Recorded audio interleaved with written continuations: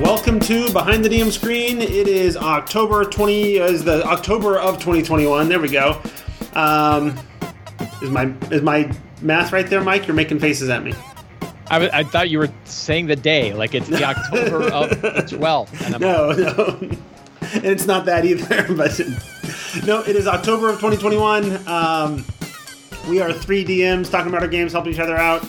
I am Jeff. I am with Mike. Hello. I'm with Sam. Hello.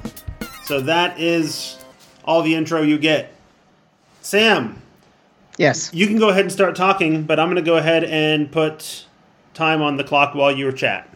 Awesome. So, the last thing that happened in my Rime of the Frostmaiden game was that the group left Lonelywood to go up north to the Sea of Moving Ice, and they stumbled across some trolls that were killing and eating a herd of deer, and they defeated those trolls. These were ice trolls, and they removed the heart of one of the trolls, and one of the PCs ate it because they had heard some cool things about that.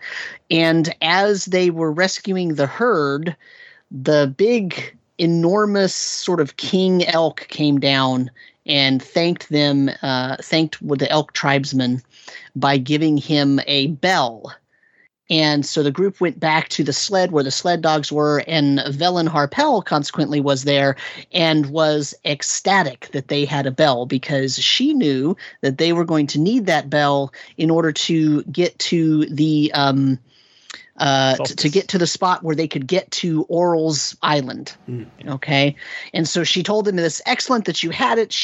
They told the whole story to her about how they got it. It was a really fun role-playing scene. And then the group, they decided to go forward. They were still going towards the Sea of Moving Ice, and they found the tribe, the wolf tribe that was camping out. And it's the same tribe that they had run into previously, several sessions before, and they had made friends with the tribe. And the tribe was basically seceding from the rest of the wolf tribe.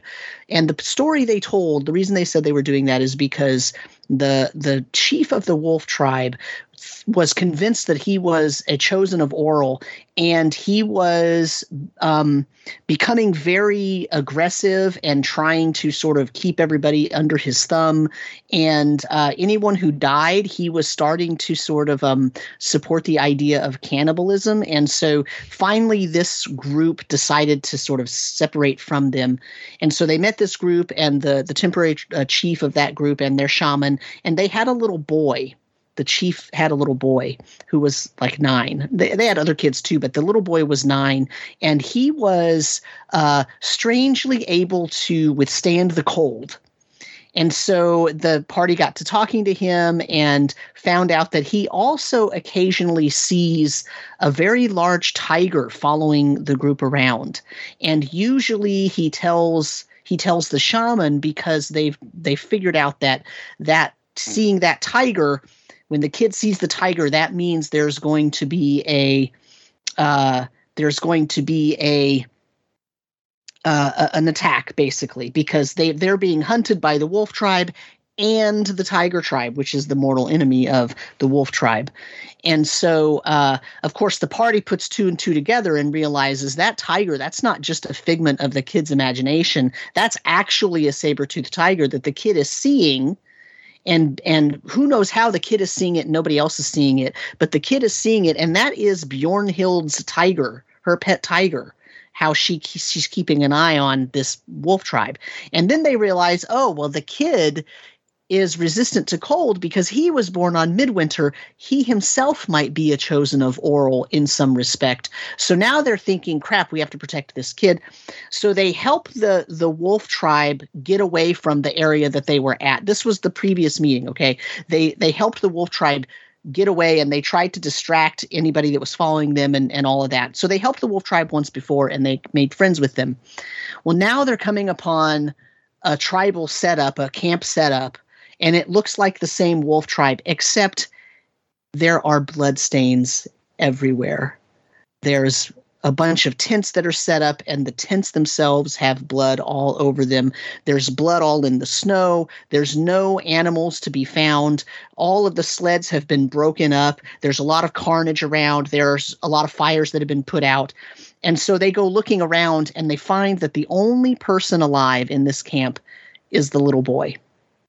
And as they are trying to figure out from this little boy what happened and figure out everything that went on, they, of course, get attacked by the actual tiger tribe.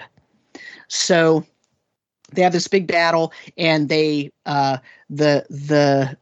chief of the tiger tribe, Bjornhild, Solveig's daughter, she's actually, so one of my PCs has the secret that he is actually a child of Bjornhild, who she thinks she's a chosen, so she put this child on basically a piece of ice and pushed it out into the Sea of Moving Ice, hoping that it would get killed, and so she wouldn't have to worry about it, because she wants to be the only person of her bloodline who is the chosen, right? So any child that she has either threatens that, or she's unsure of its paternity, or there's all these weird story things. Well, this particular PC is a tiefling, and he's a Levistus tiefling.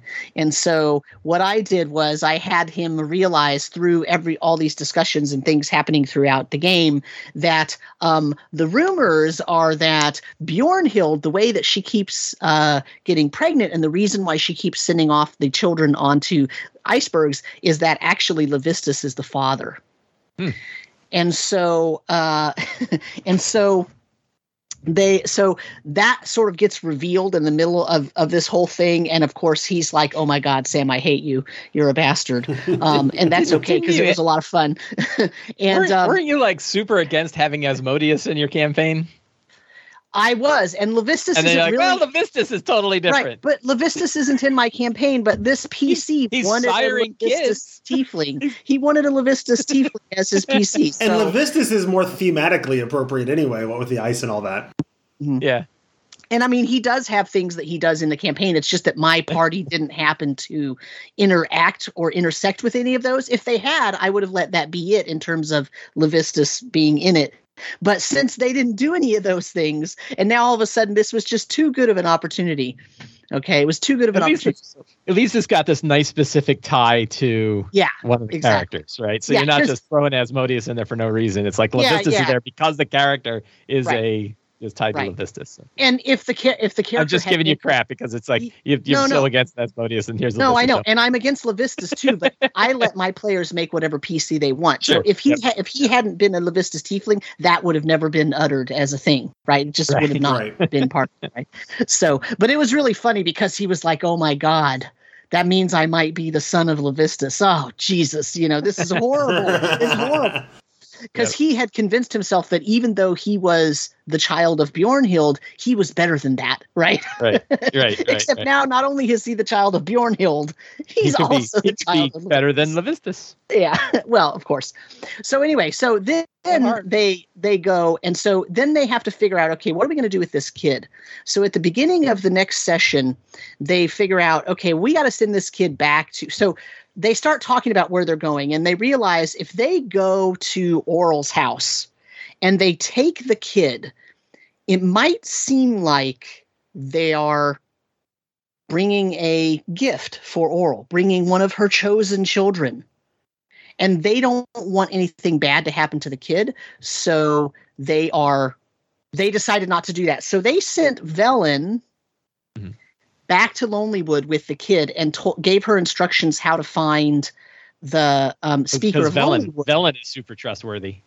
Well, so far she hasn't done anything against them, right? She's the first one. Handing a small child that could be the son of Levistus over to the Arcane Brotherhood. How could that go wrong? Well, I mean, so they're kind of, they have, so yeah, that's going to come back to bite them. But anyway, so they send her with the kid to go back to Speaker Huddle's house because they had a really good relationship with Speaker Huddle and her 9 children.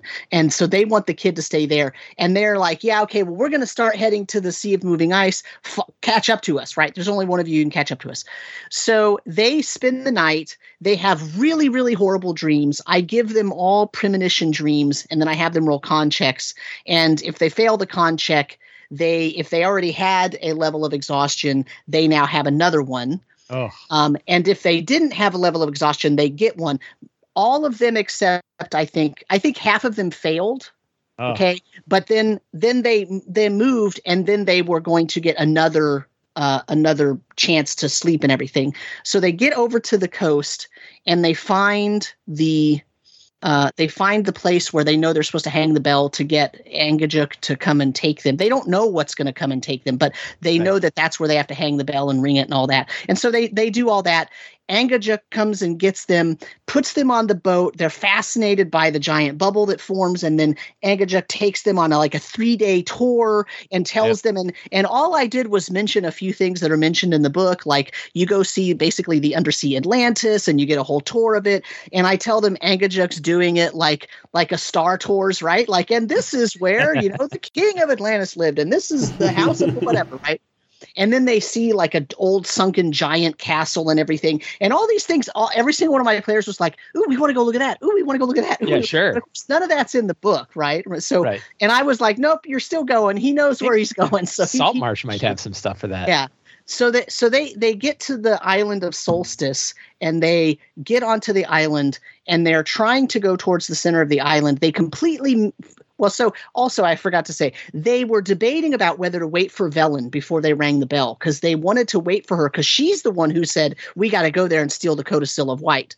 But they decided anyway to leave without her. They quit waiting for her. They waited like a half a day, and then they waited long enough for her to catch up, and then another half day beyond that. And they decided, okay, we're not going to go back to Lonely Wood. We're going to just go forward. So they decide not to go with her. They get to Solstice, and they start seeing different things on the island that are very similar to what their bad dreams were. Mm-hmm. And they travel for several hours, and they finally get to where they're looking at Castle Grimskull, right? The actual, it's basically Castle Grayskull, but it's made out of ice, and it's looks like an old giant sized skull. Yeah. And so I showed them the image from the book, which is absolutely awesome. It's a really great piece of art where there's all these steps leading up to it. And that's where we ended that session. And the players now are completely okay. So one of them has two levels of exhaustion. 3 of them have 1 level of exhaustion, and one of them has no levels of exhaustion. And so they're really, really bad off. They are really bad off because, of course, on the island, you really don't ever get any rest. I mean, even if they camp, they're not really going to get rest. So basically their choice is, in the bad condition that they're in, they have to go into Aural's house and rob her of the Codicil of White. And if they wait until dark, I hope none of them are listening to this. If they wait until dark, they can do it, because if they wait till dark, she'll be out casting her spell. Right? If they wait till midnight. If they don't wait till midnight and they just walk up to the door and go in, she's going to be in there, and they're going to have to fight her. And 2 of them have 2 levels of exhaustion, and 3 of them have 1 level. So, one of them has 2 levels, and 3 of them have 1 level, and 1 of them has none. So there's only 1 of them that's even halfway decent in terms of being able to do anything. Mm-hmm. And they're level 6. So they are going to end up fighting her, and it's going to go bad for them. It's going to go real bad. They're going to have to make a decision. If they wait, they can just sneak in, and they'll be able to steal the Codicil, and it'll be no problem. They might have a problem with the giant that's in there, right? But then they can get in, and they can actually talk to that guy, because one of my PCs actually is a Genasi with a giant history, so has giant blood in her, so she could actually talk to that guy, and they wouldn't have to fight him, and they could sneak in and I would let them do it, right? They don't have to fight her. But if they don't wait, they're going to have to fight her. What are your plans for the tests? They're not doing them. I hate those. They're stupid. Right. So how are they? Are you replacing with anything, or they can walk right up to the door and grab the Codicil? They have to get past that giant, and so that's going to be the one that's in that first door. He's dude. Right there, and he has. If you get past him, you get to the. Yep. Gotcha. If they get past him, they can go in. I'm gonna give them lots of little vignettes, they're gonna see all the different kind of stuff that Aural has in there. They're gonna see some cultists and different things, but they won't have to fight anything. And there's no, because they already did 2 of those tests, but as part of the previous Like, right? So, because those tests are dumb. And because the thing is, if they fail those tests, a stupid druid comes and opens the door for them anyway. So that's stupid. It's not even worth it. So I played the test the whole time. We talked all about that on our list of grievances. Yeah. If you can't fail forward, then why are you even doing it? Right. So I'll just let them go in because they're going to have a hard enough time getting off the island, right? So they can steal the codex, no problem. Right, the Codicil of White, but getting out and going back and finding Angajuk and getting him to come where they are, and they also are supposed to find Nas Lantamir to get the Professor Orb, which they don't even know anything about. They don't know how to find that. So I skipped that. For them, their problem is going to be the actual island and not just Oral's abode, unless they go in there when she's in there. If they wait for her to fly away, they'll be fine. Remind me what level the adventure has them going to the island. Is it 6th level? 7. Like that. 7 to 8. Yeah. Okay. Because I don't know. It seems low level to be walking into the abode of a god, especially when you're and that's exhaustion. Right. That was one of Mike's issues with it. Right. Is that why should it be possible to fight a goddess at level 7? Right. Like, that's stupid to have it that way. And that was one of his, right. For me, though, it's like, that's really just her manifestation on this plane. It's not really, it's not like they could kill her. Even if, but even if it's just a manifestation, it's dumb that you should be able to kill her. Right. Fizban's Treasury of Dragons is coming out in like 3 weeks, and it has an aspect of Tiamat in it. I'm betting it's not level 7. No, and the thing is, like, betting it's like CR28, right? But see, also the thing is, though, like, she's not a pushover, right? And I think that it's not true to say that level 7 characters could walk all over here. I think the problem is that she has 3 forms, and she's hard to run that way. So she's like 3 CR11 creatures all at the same time. And if you play it so that she actually gets her lair actions and you've played it tough on them while they're on the island, like I have, I mean, forgot about lair actions, nobody wants to go into that thing with 2 levels of exhaustion, no matter what level they are, right? No. So I can't even imagine what kind of DM would put that on them. Like, I would. Well, I look forward to 2 levels of exhaustion in a couple chapters here, because then you'll be getting to Yithrin, which is the only part of that adventure that I've run. Yep. So, and that's part of why I'm just going to let them. Basically, they can walk in and get the codex with no problem, right? They really can if they time it right and if they play it right. And knowing my players, if they stop and think for a second, they will. But they might just desire to run in and run out, and then they'll have a problem. Right. But if they actually plan it, they'll be able to do it no problem. Because I want to get them to Yithrin and I want to get them to the caverns, right? And because that's connected to the Underdark, and that brings my Torog storyline back. Right. And so I don't care if they fight Oral right now. I think they're scared enough of her that if she shows up, they'll leave. I'm curious, and tell me if I should save this for my my time. But although your time's already over, so what does it matter? That's how we roll, Jeff. Right. I'm curious how you deal with random encounters in the adventure. Clearly, the environment matters, but do you play with random encounters? Are they running into those things to slow them down at all, or wear down their resources? Yeah, so actually the elk herd thing sprang from a random encounter, or the troll thing sprang from a random encounter. That was a random encounter. I decided that as they were traveling out to try to get to the Sea of Moving Ice, that they would run into a couple of random encounters, right? And I rolled, and it came up like ice trolls. So I went and looked at what the ice trolls are doing, and I thought, oh, that's good. I wanted those in the adventure anyway because I think they're really cool, right? And so ice trolls are badass.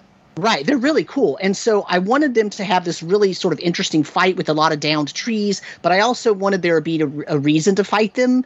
So just putting the trolls there, the party probably just would have been like, nope, and left, right? Because they don't care.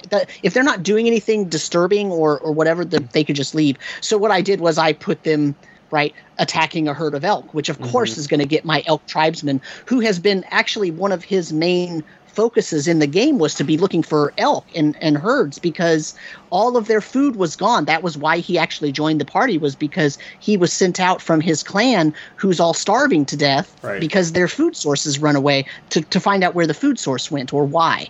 And so this is part of that. And so he helped rescue that. So that random encounter became something I could directly connect to the party. So they probably didn't feel like it was a random encounter because I added enough to it. to not be random. I'm finding more and more.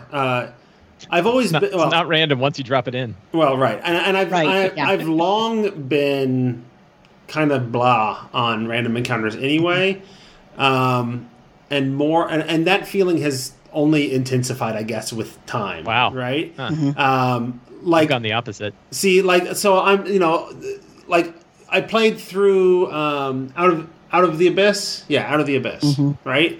And it's like, well, you got to do something because it's the Underdark and it needs to feel dangerous, right? Same thing with Curse of Strahd. Like, you got to do something because if you can just wander around Barovia without any trouble, then what's the point? Then it's not scary anymore. But at the same time, like, I find most of the time it's just a drag. It slows the story down unnecessarily. Those encounters that I can easily figure out how to make it part of the story, like that's what I found. A lot of the there's been a lot of the more recent adventures. A lot of the random encounters aren't even like combat encounters. It's just, here's a weird thing that you run into. Right. My favorite random encounter in Barovia was you're walking down the road and a random trinket from the trinket table is just there in the middle of the road. Yeah, right. Right? And it was a pipe, and the pipe like blows. It's still smoking. Smokes. Who dropped this pipe? Right, and it blows smoke in the shape of like skulls or something, right? And one of the characters had established that he smoked a pipe, and he had given it up in the Margrave as a sacrifice of a personal item or whatever on the way to Barovia. So that was interesting. But like when I ran Descent into Avernus with my kids, like they're in an Infernal War Machine, and it's like, well, there's a random encounter, but they're like, yeah, but we're on our way to something. We just go around it and we're faster than everything. So right. So I think it get. Well, let's him go. So I was just going to say, so the way that I deal with that is because I love random encounters from way back, right? Okay. Like I'm old school in that way. But the thing is that you're right about if a random encounter just sort of falls in your lap and it's just a random like, oh, let's fight 6 goblins. Well, that's boring as hell and it doesn't matter, right? So that's not a random encounter. It's a nuisance. Well, right? That's what made me think of it, because you're talking about Rime, and I'm playing Ythryn right now, and there's a bunch of random encounters of you'll run into Nothics, and it kind of fills in some flavor, but it's not a challenge at that level, because Nothics are like 3rd level. Right. So here's what I would do if I was actually planning, like when my people are going to go into Ythryn, I'm going to have a set of random encounters that I'm going to make my own table, right? And part of it will be sort of taken from those ideas, right, that are in the book. Right. And the thing is, though, I'm going to specialize those, right? I'm going to modify them so that they provide some information or something of interest or something that connects to one of the PC's backgrounds or might connect, right? Like you never know. Right. And so that's sort of what I do. And then I don't structure them so that they have to meet every one. It really is a random encounter. Right. Some of them they're never going to meet, and some of them they will. Right. I really will roll on it. And then the other thing is if they're in a situation where they can just simply go around it, either number one, you got to be okay with that, or number two, the thing has to be an obstacle enough that they can't just go around it. And that's for you or enticing enough. Yeah, tailor that. Doesn't have to just be an obstacle. It could be something they want. Yeah, exactly. Right. Yeah, exactly. And so you tailor that to, like, everything I've done in Rime, and part of the reason why I think it's gone so well is I tailor every single thing to the PCs. Like 5th edition really, really asks for that. Yeah. Sure. Like I get frustrated enough with it because there's so many encounters that are bland, and I don't have the mental fortitude to prep a session and also on the fly really make that encounter what I want it to be. Like, well, that's why I say not on the fly, right? You got to prep that thing in the beginning. Well, and that's what I did with Curse of Strahd, is I took all their random encounters and I made up some of my own, incorporating some things from Kobold Press's things, so I can have weird undead creatures or horrific creatures that they aren't expecting. And I did some of that, and that worked pretty well. But and honestly, I'm running Ythryn, and I haven't even looked at the random encounter table. It's just not something I'm interested in doing with them at that point. I have looked at it, but that's why I say it's like a bunch of Nothics, which tells the story of Ythryn a little bit, but But it's not a meaningful challenge. My players are 15th level at this point, and I'm not really increasing the difficulty. Right, but the thing is, like it. But to make it a meaningful challenge, it's not that they have to fight him. It's that that Nothic, those Nothics could have information they need to complete their tasks, and they might have to find that out. They're, the Nothics aren't going to be holding a sign, right? So you either choose to work that in or not, but you got to think about it beforehand. That's the thing about. I mean, yeah, and so there's, I have lots of thoughts about random encounters. So, but one of them is like, if there's two Nothics wandering around, it doesn't matter that they're significantly less than the characters. So the characters hit them and they're dead, right? But it's still flavor of the area, right? Sure. It still shows like there used to be Netherese wizards hanging around in Ythryn, and they've all turned into Nothics now. Right. So, that's even if they either avoid them, even if it's just background scenery, right? They're wandering along and they see two Nothics. Right. It doesn't have to be. And I've introduced the Nothics, like, there's the one encounter with them in the museum, and there's enough of them in the background. They've run into them or seen them or are aware of them enough, and they know what Nothics are because they run into them. They're also in Tomb of Annihilation and several other adventures they've played. They keep popping up, right? It's like hags. Wizards really likes hags and Nothics these days. It's because they're in everything. Yeah, there's a lot of hags. So like they're aware of it. And I don't need the random encounters. But that's what makes Cold Light Walkers so great, right? Because those are so thematic to totally unique. Rime of the Frost Maiden, right? And so every chance I get, I just have them see some of those damn things. They had one fight with them, and it scared them and damaged them so bad they avoid them at all costs. Yeah, and I also started having, anytime they show up, the Cold Light Walker will like look up to the sky and highlight where Auril is flying over, and like the light shines on the belly of the white rock, and it like creates the scene of like almost a beacon, right? And the players are all like, oh crap, get the hell away from here, this is horrible, And so they don't even have to fight him. It's just thematically showing how there's really dangerous, weird stuff out there, and that's okay for it to be something that they kind of go around in that way. Sure. But if you have information you need that party to have, random encounters are a great way to provide it. It just has to be actually thought about, not just, I rolled on a table and I rolled, 5 orcs, and, there's a note in one of their pockets and it says this. Like, that's not connected. That's dumb. I would part of me wants to, what I really want to do, I think that's a perfectly fine random encounter as far as I'm concerned. Right. Orc with a note in a pocket. Going off the cuff is my point. But if you had this random encounter table and you knew there were 5 orcs on it, you could do something more than there's a note in their pocket. I think you did one idea that I run and I use a lot, which I really love, which is rolling twice and having them mash together. Right. So you have your ice trolls that are fighting your herd of elk. Right.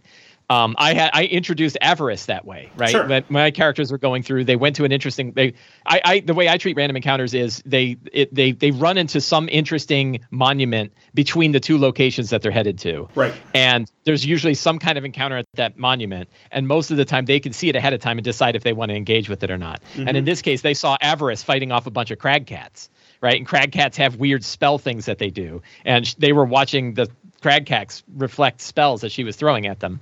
And then they got involved, and it was really interesting, and it was a great way to introduce the character. Mm-hmm. It had an interesting place. There were lots of secrets exposed, lots of things that they discovered.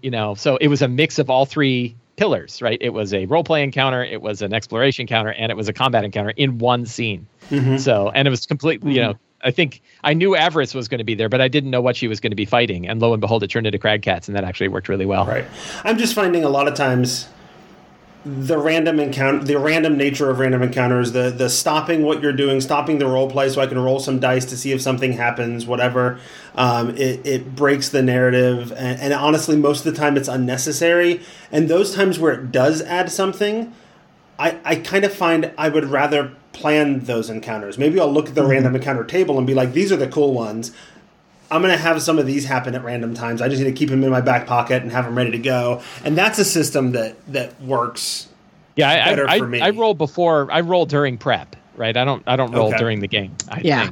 Sometimes I'll do one, sometimes I'll do the other. But most of the time I roll during prep, and I'm using it to spark my imagination. Well, and there's some great resources. Oh, that's a really cool idea. Because I'm not going to go through 20 different monsters to figure it out. I'll just roll that's 3 times until one of them works. Yeah, that's the issue, is that it breaks in the narrative. I need to do it ahead of time. But I also it's one of those situations like having the players roll for a monster's recharge, where when I'm doing it at the table, I'll have them roll the d20 and I don't tell them what it's for, and then they get to determine whether there's an encounter or not.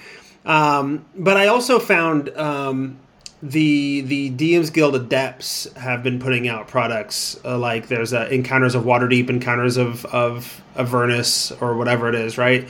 Yeah, some are better than others. The some are better than others, but they tend to have more interesting random encounters than what's in the books. Yep. Was it Arcadia? One of their magazines recently had a selection of 4 or 5 random encounters that become little story seeds or interesting things that you could, there are resources out there to make random encounters better. But I was thinking earlier, I need to just stop determining the random encounters at the table. I'm just going to make a big giant table of them ahead of time, and then plan them. I think the ones that are in Frostmaiden are not bad. They've got good descriptions of what kinds of things are going on. They're not all combat. The giant the frost giant riding a mammoth was one of them. Remember, I'm not actually running Frostmaiden. I'm just in Ythryn. Yeah, well, some are better than others, and the Frostmaiden ones are pretty good.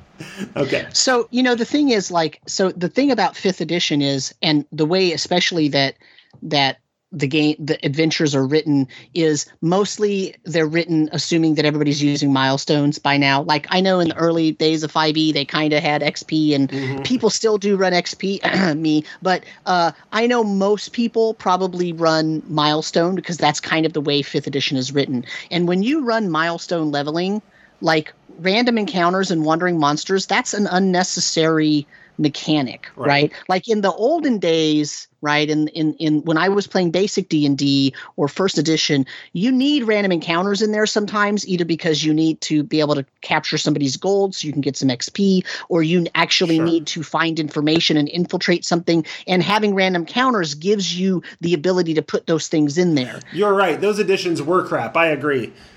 I didn't say that. 5th edition isn't written like that, right? 5th edition is written so that if you're going to do random encounters, it's better to just plan them out and put some interesting ideas, and you don't necessarily roll at the table, because you're not putting that encounter in there because they need the XP. You're putting that encounter in there to make it a more interesting game and to give them some extra information, or to drain some of their resources if that's what you want to do, not because they need XP. And since you're only draining resources, you can make any kind of encounter you want. Right. I was pleasantly surprised. I started the timer a while ago because my time is next anyway. So we just flowed right into it. We're going to call it my time now, because of the nature of how I'm running Ythryn. I'm not running Rime, so a lot of the storylines don't matter as much anyway.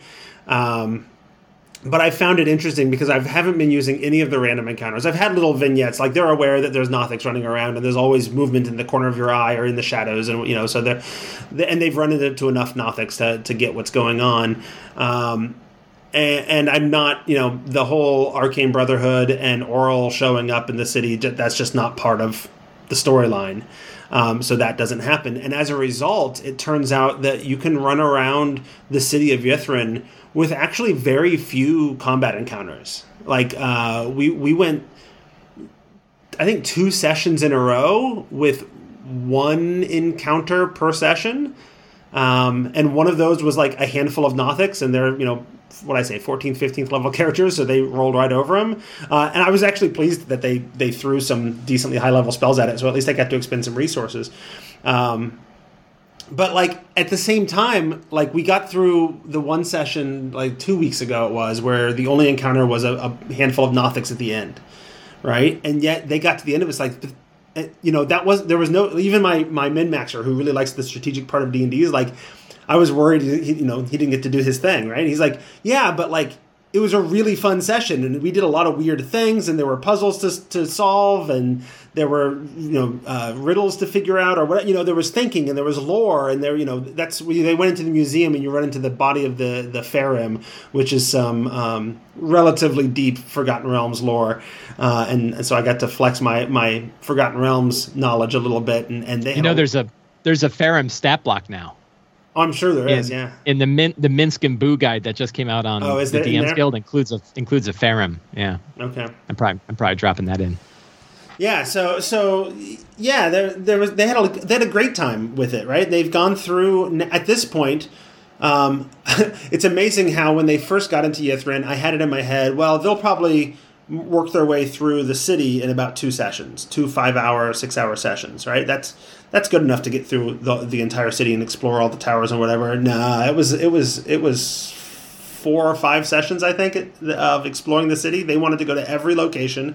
They wanted to look into every little nook. The only thing they weren't interested in is playing the game of Chain Lightning, the sports arena at the one spot. Yeah, They identified that early, figured out in the library what it was. Is, oh, okay, I get it. No, we're not going there. That's no reason, right? But even like the orchestra, they went in and did that because the bard was like, this is really exciting, and she had the right roles, and so I could identify the song and conducted the ghost orchestra, and there was just all kinds of like fun. And like there's when you go into the Tower of Illusion, it's surrounded in this mist, this fog, and when you go in, you make a save against an 8th level Phantasmal Killer spell. Which was super fun because I had because Phantasmal Killer, you see something that's horrible and frightening and it causes all the psychic damage to you. Which in this case, because it's 8th level, it was like 50 some points of psychic damage. It was not nothing, right? But I had them be like, okay, you walk in, what horrible thing do you see? And they would tell me some horrible thing they see. And then for every single one of them, I found some way to say, yes, it's that. And then one-up it and make it even worse. Right. Like, yeah, you do see all of your friends and family around you dead and the bad guys have won. And it turns out you look down and you see that your hands are covered in blood and you're the one who killed them, So every single time one of them would, they'd say, this is my biggest fear. This is the thing that is affecting me. And then I would find some way to push it even further and one-up it. And they're like, oh, Jeff, you did it, so that was super fun, right? So they went through all the towers. They've completed all of the tasks. There's all you find the one wizard that's got like this crown that sucked all of her memories out, and they knew exactly where to take it to destroy it, and they did. Yeah, every single part of Ythryn has been super fun, even if a little bit combat light for as big and scary as it's supposed to be. I was rather pleased they finally figured out 2 sessions ago they got all the pieces of the riddle. I even really enjoyed because in the Tower of Illusion, there's a very sort of Gygaxian thing, right? In every other tower, there's part of the riddle they need to solve, sort of, or the ritual or whatever, inscribed in the wall in Draconic. And we only have one player whose character speaks Draconic, so this one character has to do all the translating for everybody. And one up, and just like all the others, like there it is in Draconic. There's the piece that you need for the ritual, and then they start. Like, okay, well, we search the room, we do what we do, let's go ahead and head out. And then that one player who speaks Draconic is like, wait a minute, this is the Tower of Illusion, right? And it's very Gygaxian, because that's the actual trick, is that the inscription isn't really what it says. It's an illusion of the inscription on top of it, which feels exactly like a Gygax old school module. Like, there is one specific thing you need to do, and you've just got to be super clever and figure it out. Or else you just miss it, and then you're hosed, right? And yet, like, I was a little worried that you wouldn't figure it out, and then he did, and that was super rewarding. Like, that was, because he figured out the trick without any clues, without any way, hints that there was something going on there, other than we are in the Tower of Illusion. Maybe we should take another look at this thing or cast a spell magic on it just in case. And it turned out they were, there is a clue, because when you walk out with the wrong inscription, the voice of the High Illusionist like laughs at you. That's the only clue you get, though, as written. But they didn't even need that. They figured it out before they walked out, and I was rather impressed that they had pulled that off. And so then they last session they got into the spire. At first they were hoping, oh well, we'll go through the ritual and the force field goes down and we can all just sort of wander around inside the force field or inside the spire or whatever. And then they figured out that no, we all have to do it. And it has that fun role-playing moment of part of the ritual is you have to reveal a secret about yourself aloud for everybody to hear. And then the next step is, and now you need to coax a secret from somebody else. And so we got 2 like character secrets from every single character through and some of them were like big secrets that they'd been keeping through the entire campaign. Like one of the characters has a different name that only one other character knows about, and she has been keeping a secret the entire campaign, and then revealed it, in order to get it into this force field. And then others were like, oh, well, I kind of had a crush on this redheaded girl when I was 8. That was, I never told anybody about that, so... but, when you're going to reveal that many secrets, plus it was like the session after we did the Phantasmal Killer thing, like there was all kinds of like inner psychological things going on. I hate to give Mike credit, but I think I think it was last time we chatted, I was telling you it's been like a month and a half since we played. How do I sort of get him hooked back into it? And you suggested you start with something big happening, right? And so I had the entire city sort of shift off of its kilter because the dragon the 2-headed dragon that they're hunting, that is the thing I added. That wasn't in Ythryn originally, came flying out from under it. It had been digging around under the city, and as it flew out, it caused the whole city to shift, and that kind of freaked him out, just enough to get him. Oh yeah, that's what we're doing, right? And then they get. I also had a lot of fun. So you go into the spire, and I don't remember how much you remember from either running it or reading it, but you go into the spire and there's a ballroom. And it's suddenly there's all these people and they're dancing and they're having fun and everything is going well and it's light and it's warm and there's food being passed around and whatever, right? And of course it's all an illusion, and there's 3 brains in a jar like in the ceiling that are creating this illusion.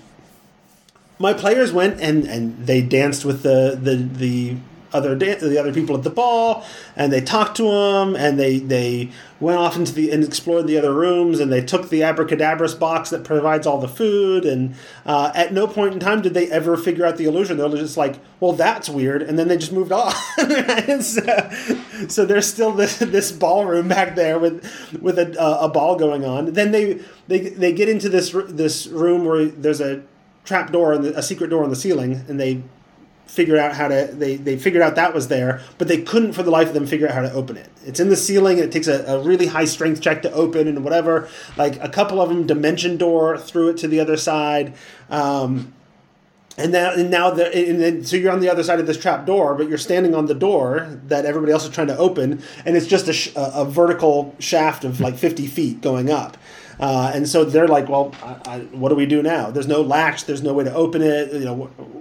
We thought we'd pop over here and open it from the other side. That's not how that works, right? They just tried, and eventually I think they blew through inspiration and various blessings or guidance and all kinds of stuff to eventually get to the strength they needed to get it pried open. And normally I've been bad about, but been trying to get better at like not revealing the things that they didn't discover. But that one was too good because they're like, how is somebody supposed to open that? I'm like, oh, well, all you need to do is knock. Like that's literally all it is to open that trap door. Is you just got to knock on it. But they spent 20 minutes trying every trick that they could come up with to get enough strength or magically get past it or whatever. And so that was the last session. They finally got through the trap door. They got to the top, and the top opens up. There's just a dome of frost surrounding you, and on the other side of these animated black blades that are like tears in reality sort of thing. But they don't realize yet that the dome of frost is because there's a wall of force dome there that separates you from it. But that's where I left off. I described that room. You came out, dome of frost, big black blades that want to kill you, and we'll deal with that next week. So it's a good start for next time. Right. What are, if you have, so I haven't even, I've read it. Mm-hmm. I guess I've read more of Caves of Hunger because I'm getting to the Caves of Hunger. See, so I completely skipped the Caves of Hunger. Yeah, so I'm gonna run both. What 3 tips would you offer somebody who's going to run Ythryn based on what's in the book?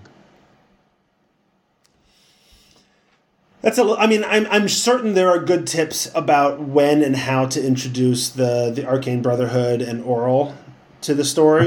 In Ythryn? I imagine there's good tips on that, but since I'm not using that, right. I don't have practical advice on that. I think the first thing that comes to my mind is, like is oftentimes true, be more free with the lore and the mystery than you think you need to be, right?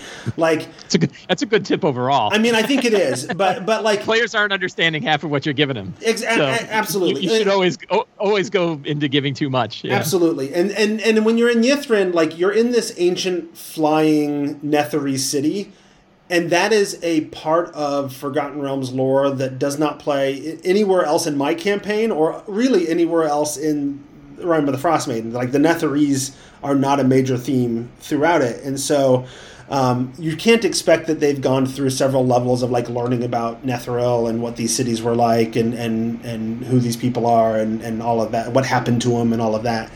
And so I think I one of the things that they've really enjoyed is learning about, you know, ancient Netheril and their flying cities and the fall of the Netherese and how this city actually fell before the Netherese.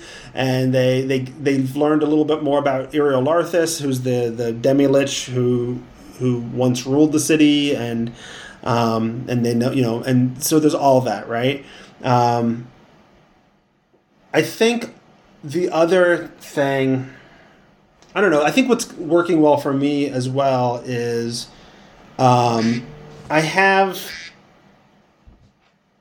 there's big touchstone areas where big things can happen in the adventure, and there's not much to stop you, like the obelisk.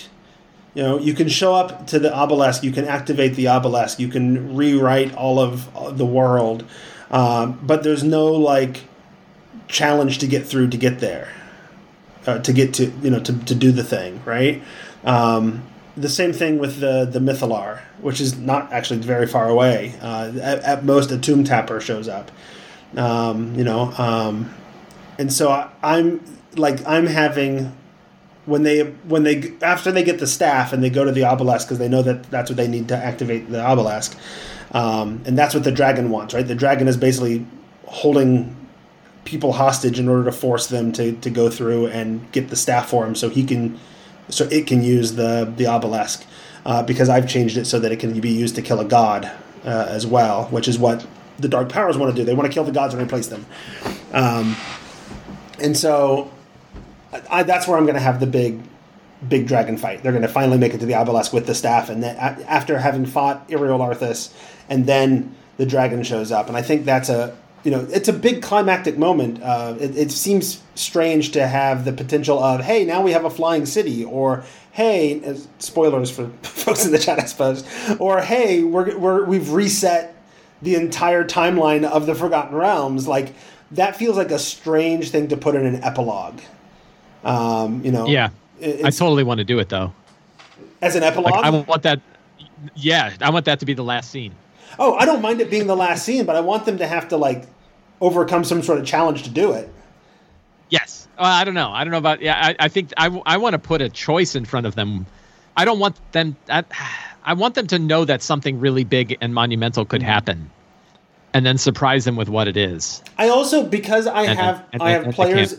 I have players in my game who are big Critical Role fans. So I made it, as I was unveiling all this lore about things and even about the obelisk and what it is and what it does, I also made it clear that this and all of the other obelisks are artifacts created by Vecna, because that's a name and a character they know, even though it's not a Forgotten Realms entity. Powerful magic users, turns out, travel the planes and can do things all over the place, right? And so that was fun as well. They got to enjoy that. Other than that, I think just really enjoy the weird creepiness of the locations. I think they're done really well, and the whole thing has been super fun. And let them sort of make assumptions about things, even if they're like, they did the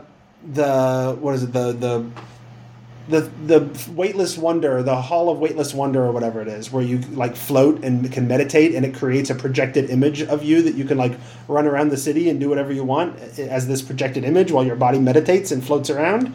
One of the characters who's a tiefling, and part of her story is that she used to run around and capture or recover souls for Dispater, right? And so she's all about like souls and that kind of stuff. So when they like all of their bodies, when they all went, everybody else in the party went meditated except for her, and all of their projected images appeared, and their consciousness was in the projected image. She's like, oh crap, this thing just separated your soul from the body. Like, go back now. We're not doing and I'm like, well, that's not what this is. And I could probably like have somebody make an Arcana check and figure that out. But no, like let them own that this is a weird and it's a creepy place, and souls being separated from bodies totally feels like the exact kind of horror that you should be creating for yourself that I don't even have to make up, right? And that came off really well, The Tower of Necromancy with the like 200 crawling claws running around is a weird, creepy scene that you can do all kinds of strange things with. And like I said, very little of the things. There's a handful. There's some Nothics, and there's the thing that comes up out of the well, and there's the Slod.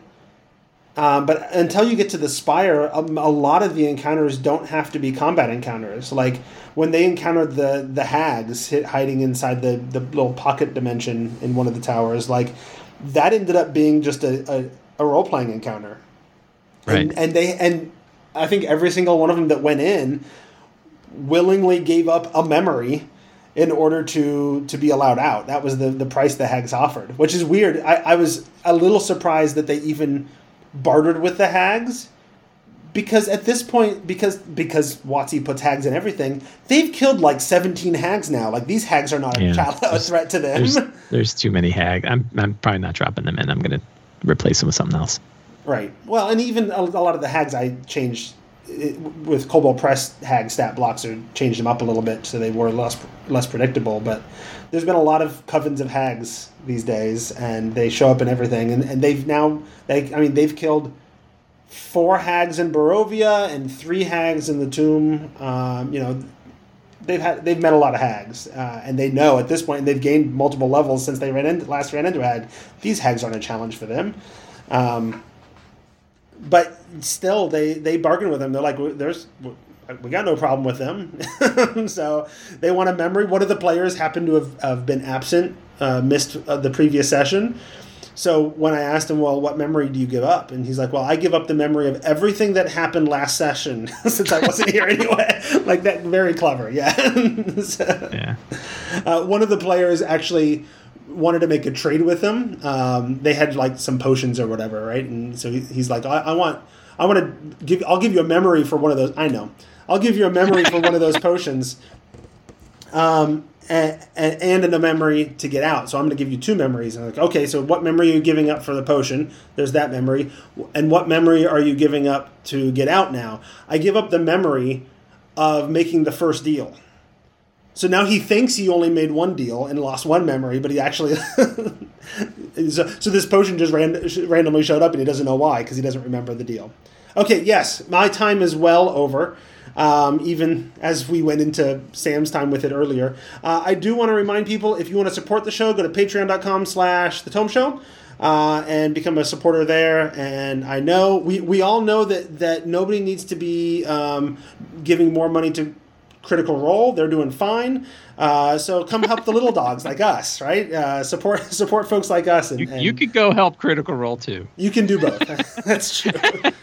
They deserve what they're getting. They're yes, they do very good work. Okay, Mike. There's only 5 minutes left for you, so go ahead. All right, I'll do my normal allocation of time then. So it's interesting. Sam and I are actually at very similar spots. One difference is I've been running Frostmaiden for 2 groups now, and one group has gone all the way through and received the Codicil of the White, and now they're on the way to the Caves of Hunger. On their way back, they found out that the Chardalon dragon had attacked 10 towns, and they had to race in there and fight it. So their whole last session was them running to town. They met Valen Harpel and her undead dire wolf sleds that could take them to the town very, very quickly. They got there, they faced the Chardalon dragon, they defeated it, and then they faced some of their allies, or the bunch of NPC stuff, interesting NPC stuff that happened. But my other group, they took the hint that they should go to Sunblight Fortress and figure out what's going on there. They went to Sunblight Fortress. They ended up going through the Underdark, which is not covered in the book, but I did some fun Underdark stuff. They made their way all the way through Sunblight Fortress. Instead of having the BS idea that as soon as you travel all the way to this place and then you see the dragon fly away and then you got to travel all the way back to town, which I think is lame. I was like, I said Zardarok is going to launch it while they're in the Citadel. So I want to pull like the Ozymandias thing from The Watchmen, where like they show up and he's like, "Yep," and they're like, "Well, we're going to stop you." It's like, "Nope, I sent it off an hour ago, right? Like while you were busy fighting a bunch of my jackasses here, I've already sent it, and you can't stop it. It's on the way, and it's faster than you are." So they did that. They ended up having a lot of fun in Sunblight Fortress with sort of interpersonal drama between Grandolpha and Dirth Sunblight and Zardarok Sunblight. They ended up setting up an arranged marriage between Dirth Sunblight, Zardarok's son, and Grandolpha, which involved Dirth writing out a note that said, "Do you like me?" with 2 checkboxes, yes and no. And so, could you hand this to Grandolpha for me? And that was a lot of fun. And then they fought Zardarok, and that was a hard fight, but they persevered. And then it was like, okay, we got to get out of here. And so I lucked out that my wife's player said, "We need to." Your wife's character. My wife's character. Yeah. Sorry, my wife's character said, "We need to warn. We know it's launched. Like they before they had reached Zardarok, they said we know he's already launched the thing. Let's send maybe our ghost Janth. They have the ghost of Janth Alwar.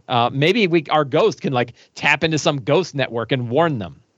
And I was like, this is awesome, because in my game, Janth Alwar is a member of the Arcane Brotherhood. Who's he going to go to? He's going to go to Valen, which meant Valen shows up and said, "Hey, Janth sent me," right? And I was like, oh, thank you for giving. Like, I had no other good way for them to get back to 10 towns.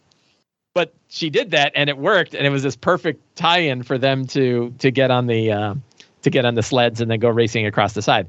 I, of course, threw out all of the BS about how long it takes compared to the amount of time it takes a dragon, because the whole thing's arbitrary anyway. Like, you have this big dumb triggered event that says the dragon will sit there on top of the tower until the characters decide to go to Sunblight. So already you've totally thrown the timeline idea out, right? There's not some big calendar that the dragon is going to attack on a certain day. It's like, no, it triggers when the characters get here. So if you're already going to arbitrarily have the dragon launch, having how fast it flies compared to how fast your sled stuff is, no, it is as fast as the story needs to be, and the dragon will get it as far as the dragon should get. And so I think in both my games, it destroyed Dugan's Hole. It half destroyed Goodmead, and half destroyed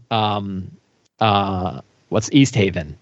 And then in one game, it made it all the way to Caer Dineval, because I had character stuff I wanted to do in Caer Dineval. So like I just had the dragon get as far. But then the dragon turned out to kind of suck, because it's a giant legendary creature that isn't actually legendary. Mm. So what do you do? Banish it. Boom, it's gone. Right? Right? So that's lame as hell. So I made it legendary, right? You can't perma-banish it, can you? It's not from another plane. I think so. No, it's not from another plane, but have you ever played with people who know how to use banish? Because what they do is they set up, hey, let's put grease on the floor. Let's polymorph our fighter into a mammoth. Let's put a speed potion on the mammoth. Let's cast Moonbeam on the spot. And it's already actions. And nothing ever survives coming back from banish. So no Chardalon dragon is going to survive coming back from banish. Because it's a solo creature and it doesn't have other things around. But it's not a solo creature, right? It's a big dumb single creature. So much like everything else in this adventure, I rewrote it and did a make it legendary. So it gets legendary claw attacks, it's legendary resistance, and I've now run that Chardalon dragon twice, and that worked pretty well both times. Like it was really hard. It nearly killed the characters in my Sunday game. And it was a good threat for the characters in my Wednesday game, and both groups were level 7 when they faced it. So they both felt like it was a suitable threat. I still feel like it looks like it's the size of a house. How is it only 140 hit points, right? But whatever. So be level 7 when you face it. What's that?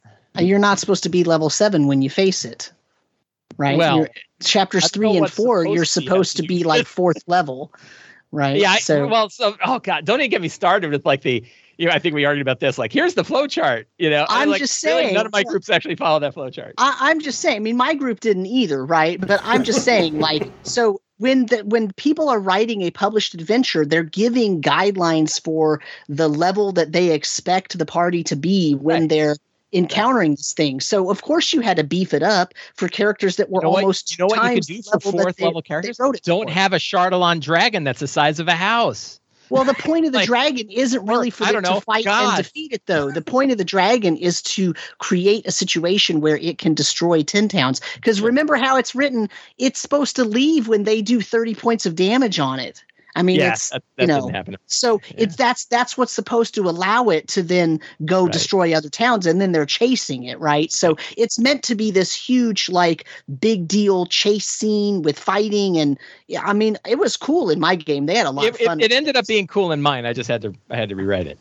Right, but I'm just saying, I did it basically as written, and it was still cool. So, Anyway, I can see there's a certain cinematic appeal to like fighting it on the run, and I can picture that movie scene. Yeah, right. I guess my problem is, look at the art, right? That art and the stat block do not match up, right? That's my problem, right? So anyway, now I've run the Chardalon Dragon both. Now I've got experience having actually run the Chardalon Dragon both times for 2 different groups, and my Wednesday group. So my Wednesday group is now on the way to Grimskull. They actually just arrived at the Dark Duchess. They fought. I put 2 ice trolls there instead of 1 because they're pretty powerful. So I threw a couple of ice trolls. They dealt with the ice trolls. They went to the kobolds that are locked up in the hold, and they're like, "Hey, we can rescue you." And the kobolds are like, "Are you crazy? Like, maybe if we're nice, we'll rescue you." And they're like, "What are you talking about?" And then Avantaris shows up and lands on the thing, and they're like, "Oh my God!" They're like, "Is that an ancient white dragon?" I'm like, "Yes, it is." And like, oh, right. And you're not going to just gimp this guy like you did the Chardalon dragon. Like, this is really an adult dragon. So that's the start for my next game. The cool bit is I've already run all of the Island of Solstice, which I didn't know was called the Island of Solstice until after I'd finished running it. But now I remember. And so now the new group can get the proper name. And again, if you look at the map Sam, you might have more thoughts about this, but I thought that the map of Solstice was very uninspired. Like, hey, here's 36 shipwrecks that are all in a big circle. Yeah, but we don't want to do that. We're just going to the Citadel. We're going to walk up that road, go to the Citadel, get the thing to get the hell out. So there's hardly any like interesting things to do on the island itself. So I developed a pretty robust point crawl for the island itself, with frost giant tombs and weird effigies to other gods. And a lot of like, one of the things I wanted to do about Solstice was say this whole island is a test for frost druids, right? This whole place is like, frost druids come here. It's their mecca, right? They come here to become one, and the island is going to beat the hell out of you to make sure that you are stripped of everything. You're either going to die, and most of them do, or you're going to be a true devout of Auril by the time you're done with this place. So like, one of the things that I have, which is really cool, is like, there's a hot bath there. There's a section of rock where there's what are they called? Not geysers, but like hot springs, right? Hot springs. So there's these hot springs, and like, the way it's kind of put there is like, well, before you become a true devotee of Auril, this is your last chance to like really feel warmth, right? And if you go in there, it charms you, and you stay in there and boil to death, right? And I was like, that's such like a fun, like, and they discover it because they go there and there's all these discarded clothes, and then you look at the bottom of the pool and it's all bones, right? And it's like, if you succumb to the warmth here, you are not a devotee of Auril. So I put a lot of like fun little events like that on the way that is in a point crawl, so they make choices about where they want to go. Are you where I saw on Twitter recently like a template for point crawls? Yeah, so I was trying to do like the world's simplest point crawl. Like, what does a point crawl look like when you try to distill it down to its smallest pieces, right? So to anybody that doesn't know what point crawl is a way of handling overland travel where you have a bunch of different locations and a bunch of in-world paths that connect those locations. And it basically gives characters multiple choices about where they can go to visit. They know where they're going. They can find it's essentially like building overland travel like it's a dungeon. Only instead of rooms and hallways, you have locations and paths, right? It's what WotC should be doing with their flowcharts instead of straight lines.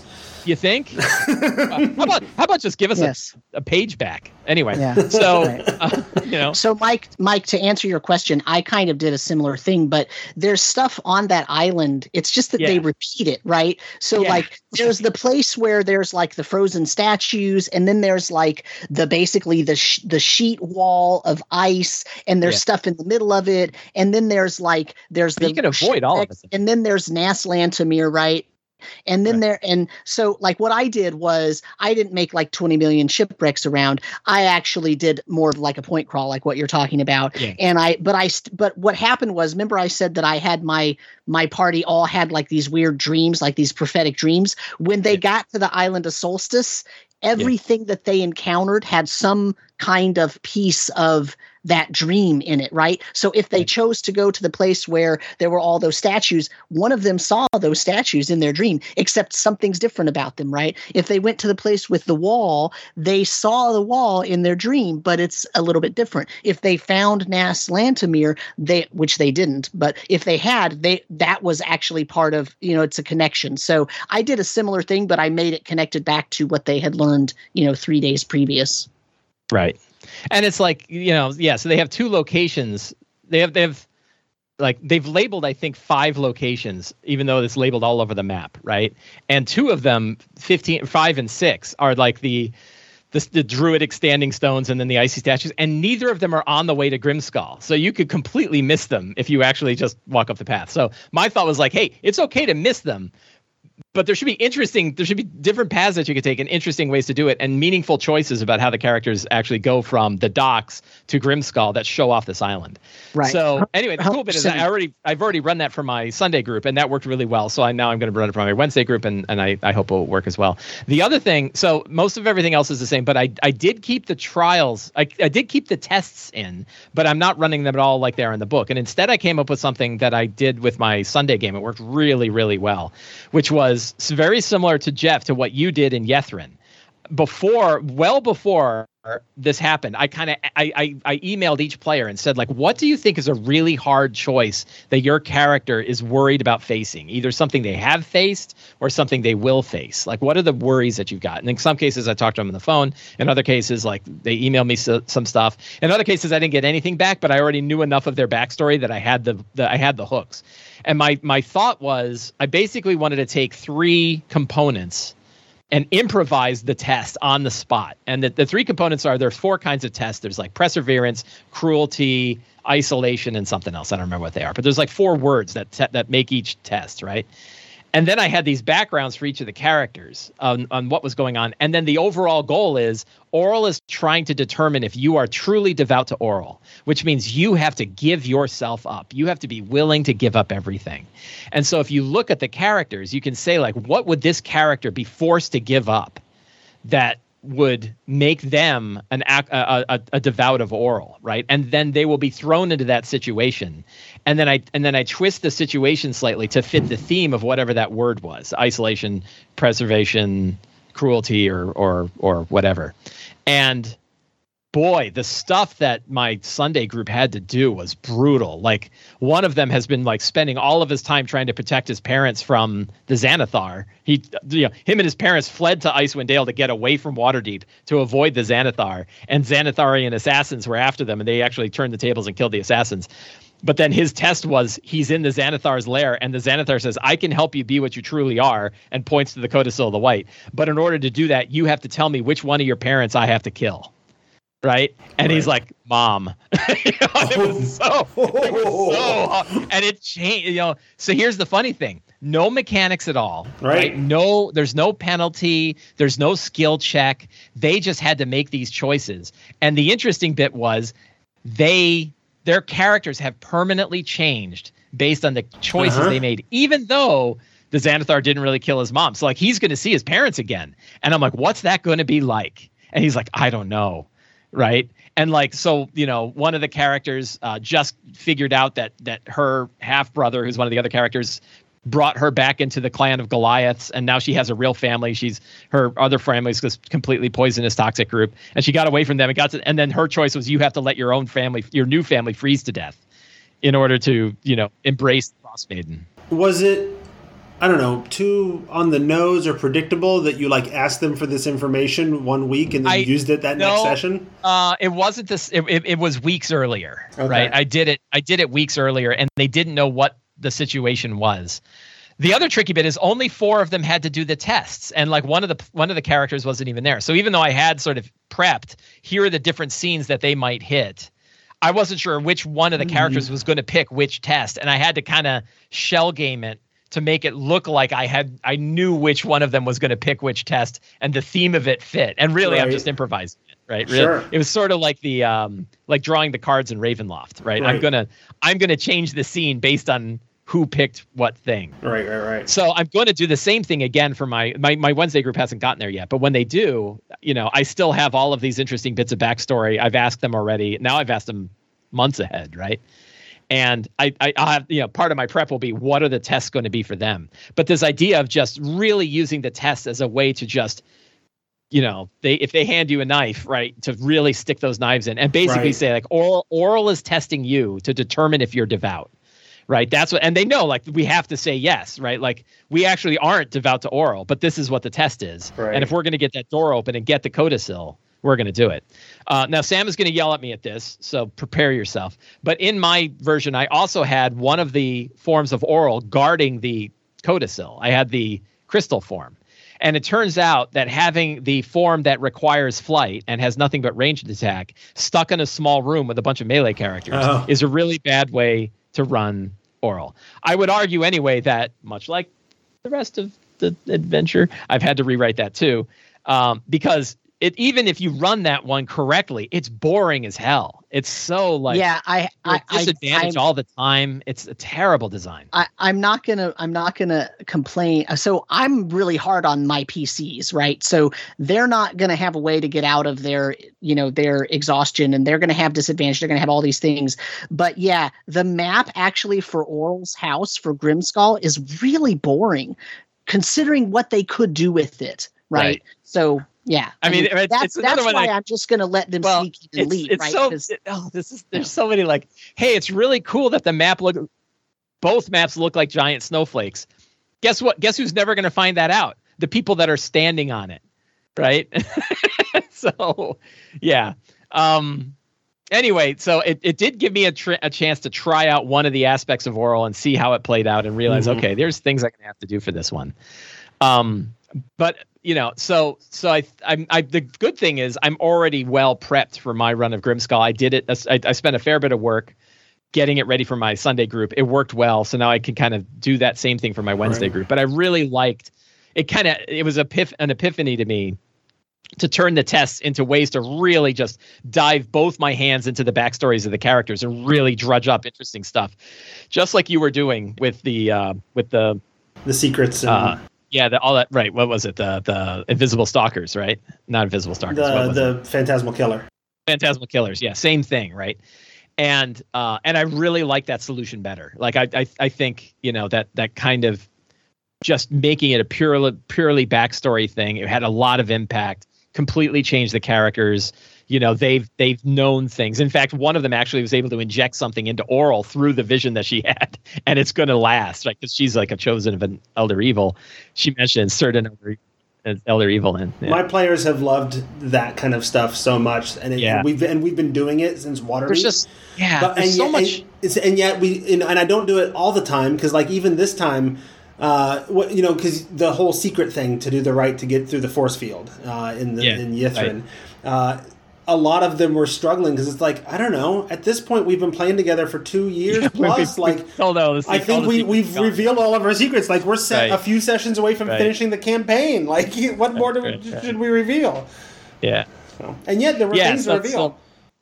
So anyway, at that point, then I'm heading straight into Caves of Hunger and Ythryn and closing in on the end of the campaign. I will say that like my struggling with the adventure has lessened since leaving chapter 1.